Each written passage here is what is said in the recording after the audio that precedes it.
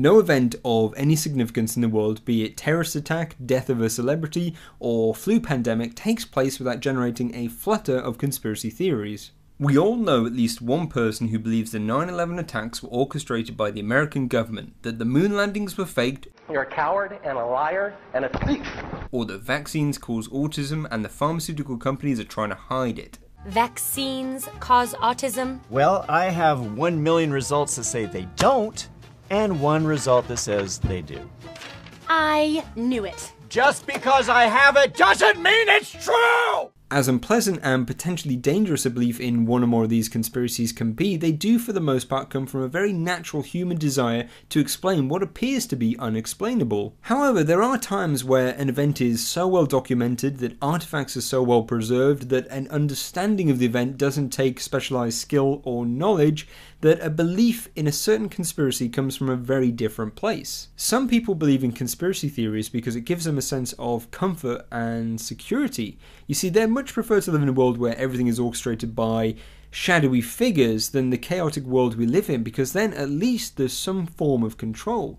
Other people like the sense of power it gives them. After all, they are the ones who have this privileged knowledge, and this sense of power they might not be getting in their real life. However, there are certain conspiracy theories that come from a much darker place, where people bend reality to back up and justify their dislike and even hatred towards a certain group of people, and there is no better example than those who distort or flat out deny the facts of the Holocaust. And on that note, I would like to introduce you to Gerald Frederick Tobin. This video offers a critical look at that part of World War II history called the Holocaust. In particular, of the alleged mass gassings of prisoners in German concentration camps.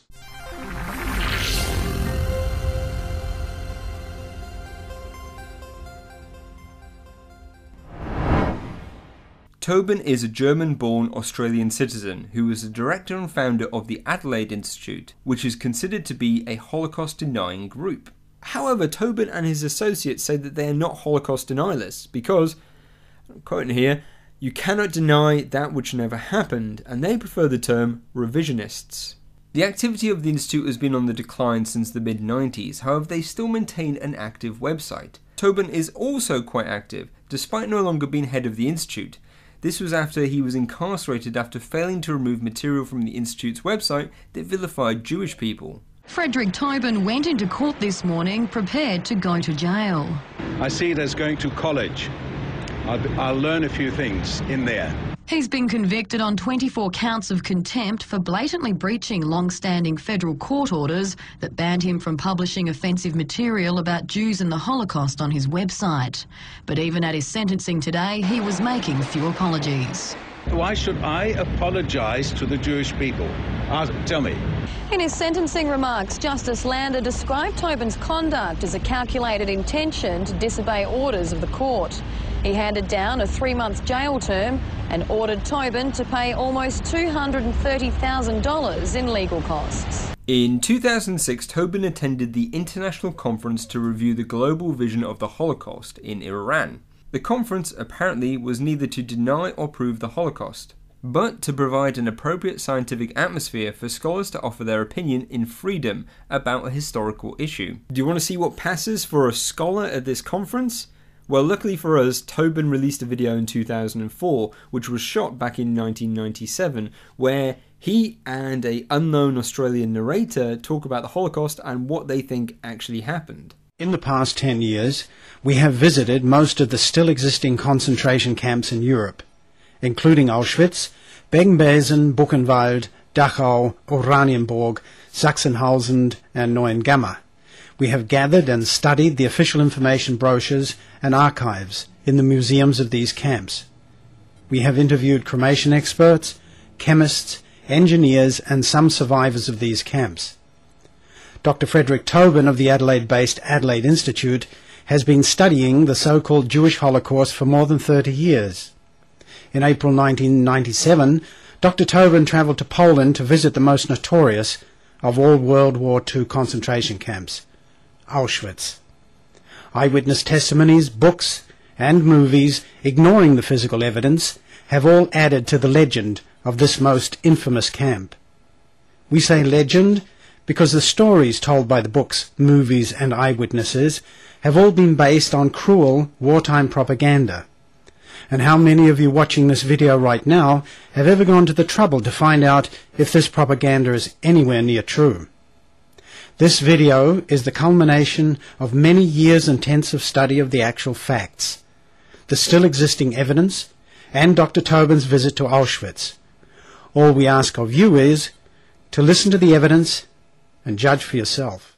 The video is called Banned in Europe, Exposing the Holocaust Hoax Zionist World War II Lies. At least, that's what I thought the name of the video was. I later found out that the name for the documentary, it really doesn't feel right calling it that, is Judea Declares War on Germany.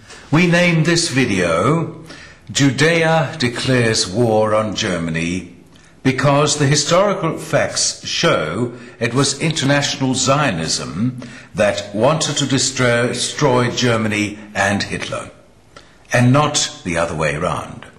The documentary is just over an hour long and mostly consists of video clips from Tobin's visits to Auschwitz and Dachau as an unknown Australian narrates over the top of it. The documentary takes its name from the title of an article published in the British newspaper The Daily Express, which is on the subject of the anti-Nazi boycott of 1933, where German products were boycotted in protest to the treatment of the Jews by the German government. New York, 100,000 parade in great protest against Hitler's treatment of the Jews in Germany. And at their head was the World War commander of the 27th Division, Major General Orion. The huge throng marched for hours through downtown New York to show their disapproval of the Nazi policies which affected their race. The human torrent poured into Battery Park, where they heard their leaders attack religious intolerance in Germany as a challenge to civilization. But this is not the story you'll hear in this documentary. According to the documentary, the boycott came before any hostilities towards the Jews by the Nazi government, and not the other way around. This is not the first, nor is it the last time that Tobin gets the timing of events wrong.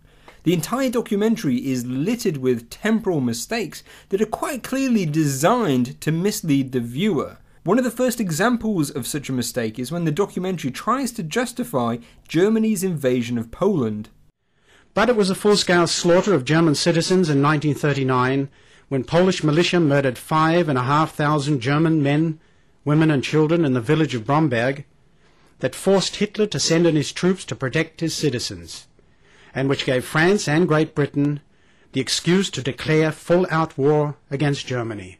Like with the title of the documentary, Judea Declares War on Germany, Tobin is trying to boil down a rather complicated historical event to a simple soundbite. This time that Hitler had no choice and he had to invade to protect his people from the Polish authorities who were organising and or tolerating violent ethnic cleansing of the Germans living there. The event which Tobin believes catalysed the invasion of Poland happened between the 3rd and 4th of September 1939 in the city of Bomberg. There, a large number of the ethnic German population were killed by the Polish in what now is known as Bloody Sunday. The term Bloody Sunday was created and supported by Nazi propaganda officials, who wanted to exploit the event to try and gain support for Germany's invasion of Poland. Goebbels' propaganda ministry estimated that just under 5.8 thousand Germans had been killed during Bloody Sunday, but later increased their estimate to 58,000 people who'd been killed. Now, this number was published in the book Polish Atrocities Against the German Minority in Poland, which convinced more Germans for the invasion of Poland and generated more hatred towards the Poles. Tobin and this Australian narrator, seemingly unaware, are using the same Nazi propaganda to try and justify Germany's invasion. They even go a step further and promote the book Polish Atrocities Against the German Minority in Poland. The German Foreign Office even brought out a book entitled Documented Polish Atrocities, showing dozens of graphic photographs of the victims. This book has since been removed from sale. For Tobin's story to work, you have to ignore the fact that Germany was already expanding at this point. In 1938 they annexed Austria, and then they occupied Czechoslovakia, all without igniting hostilities with the major powers.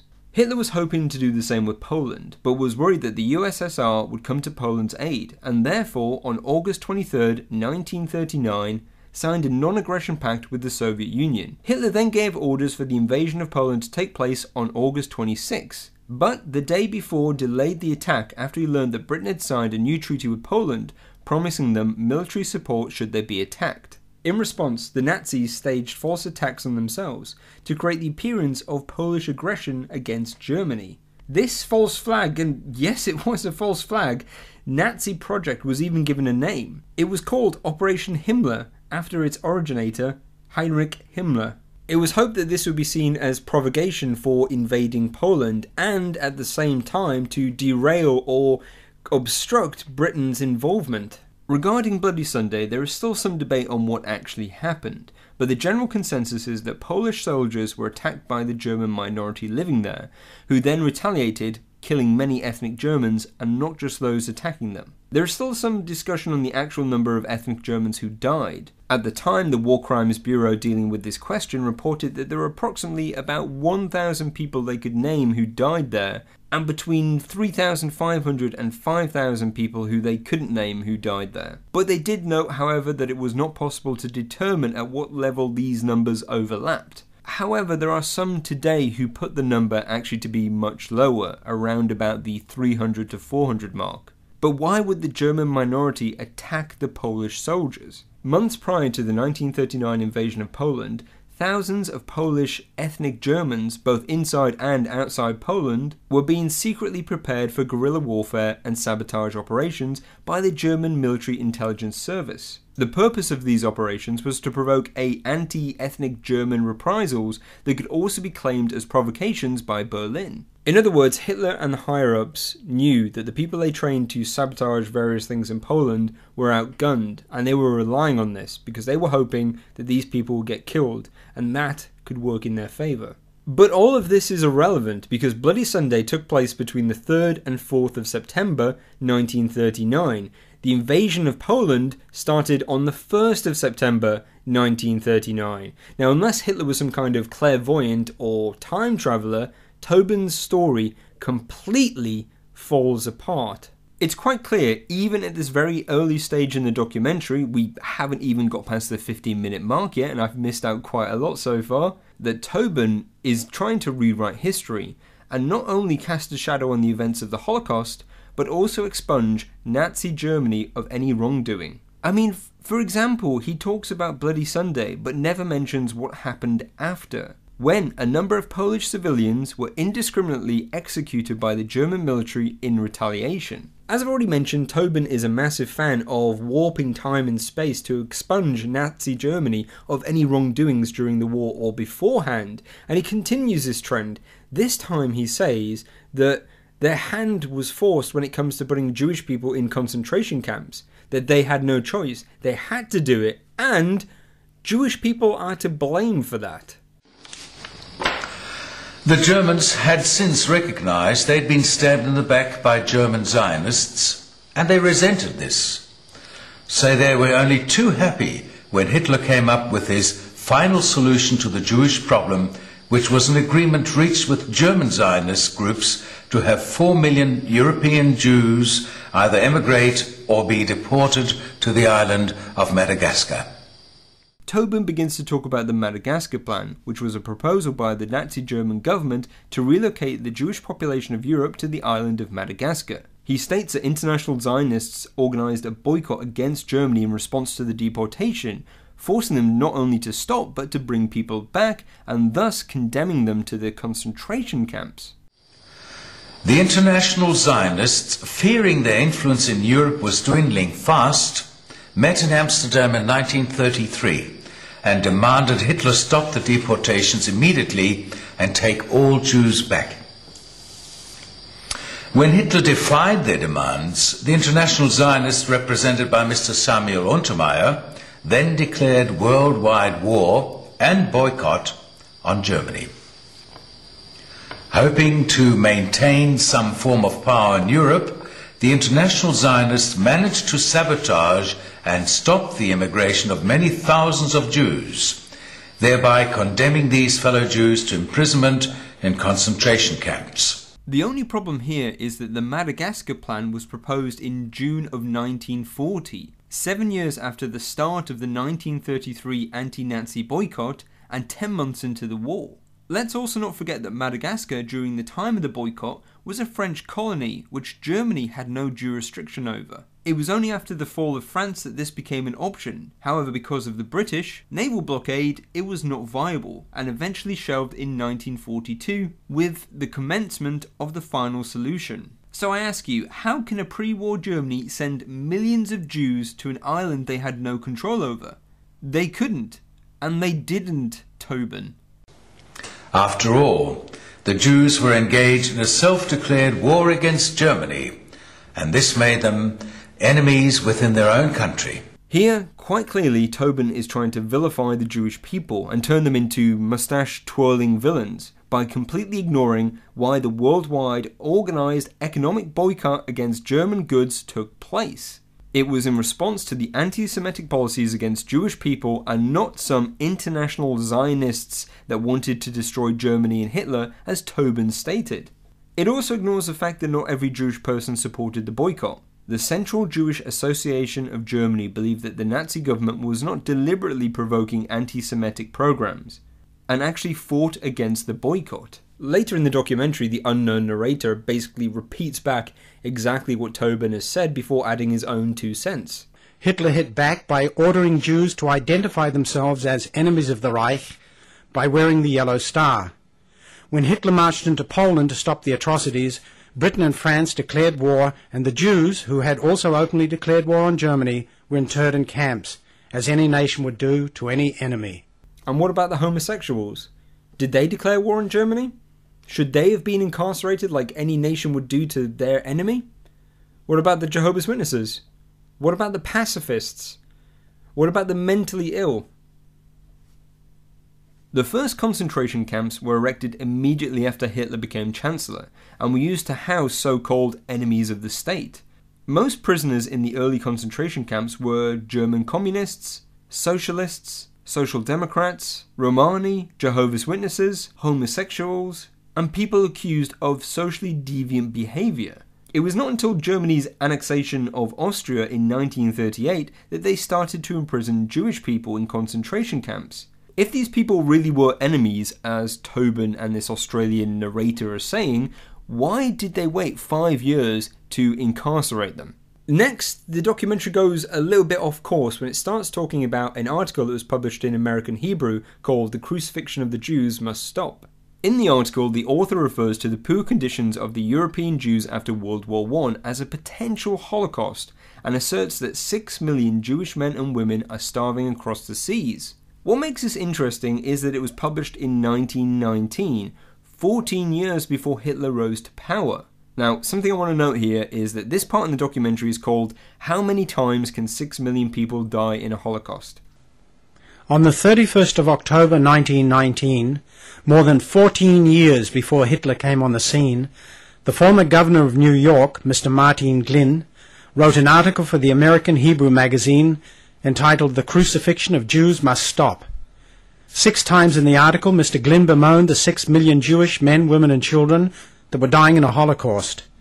But as this was 20 years before the Second World War even started, nobody can blame this Holocaust on Hitler. The documentary highlights everywhere in the article it says Holocaust and 6 million, as if to say, aha, aha, do you see? Do you see? But what are we meant to see apart from an interesting coincidence? We have more than one article talking about this subject, and they have a wide range of numbers. Some say 5 million. A couple say 3 million. What are we meant to get from that? Hey, Tobin? Are we really meant to believe that the Jewish population came together to say, hey, you know what? We're going to fake a genocide. We're going to attempt it in 1919. Oh, whoops, it didn't really work. You know what? Let's try it again 2 decades later. Is that what this documentary is actually implying? Because it never says it. It just points it out and expects you, the viewer, to connect the dots.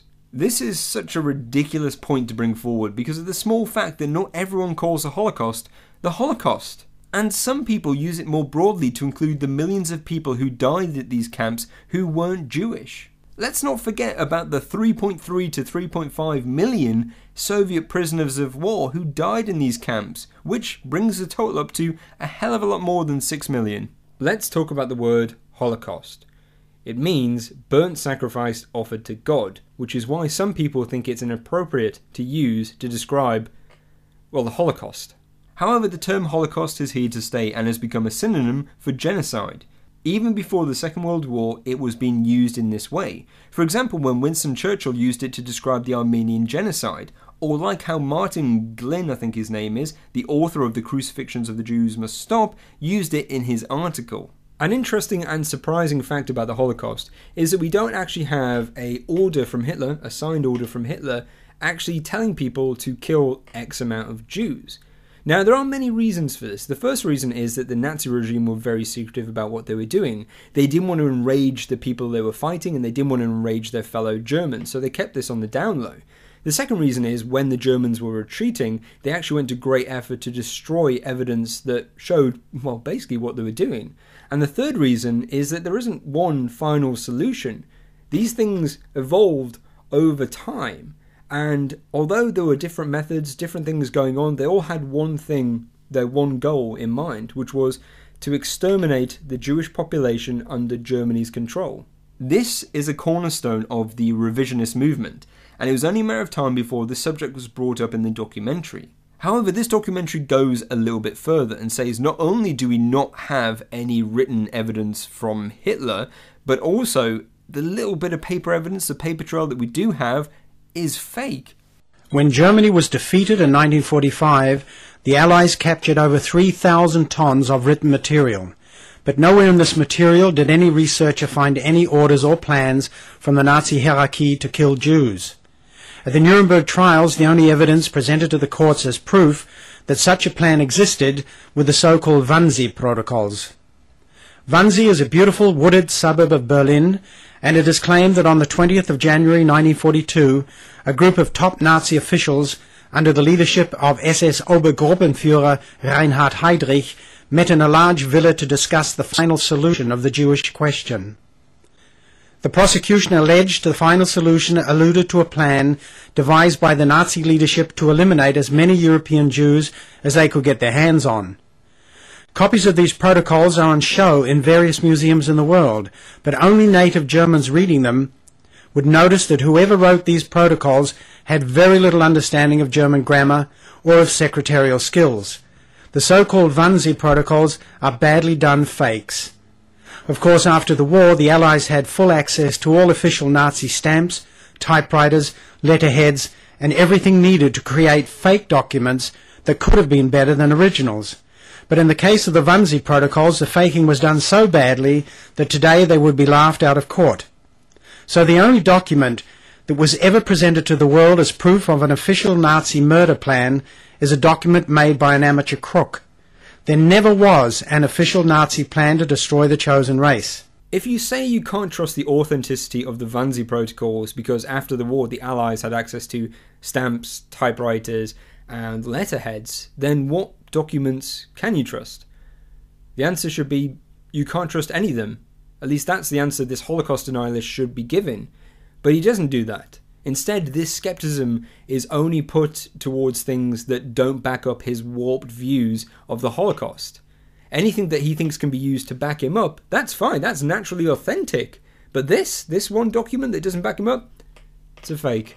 When the documentary says that there are grammatical errors in the protocol, this might have something to do with the fact that the author of them, a Adolf Eichmann, was from Austria, and thus, from a linguistic point of view, his phrasings and expressions here are typical of someone from a Austrian-German background, and evidence of Eichmann's authorship of the protocol, and not against it.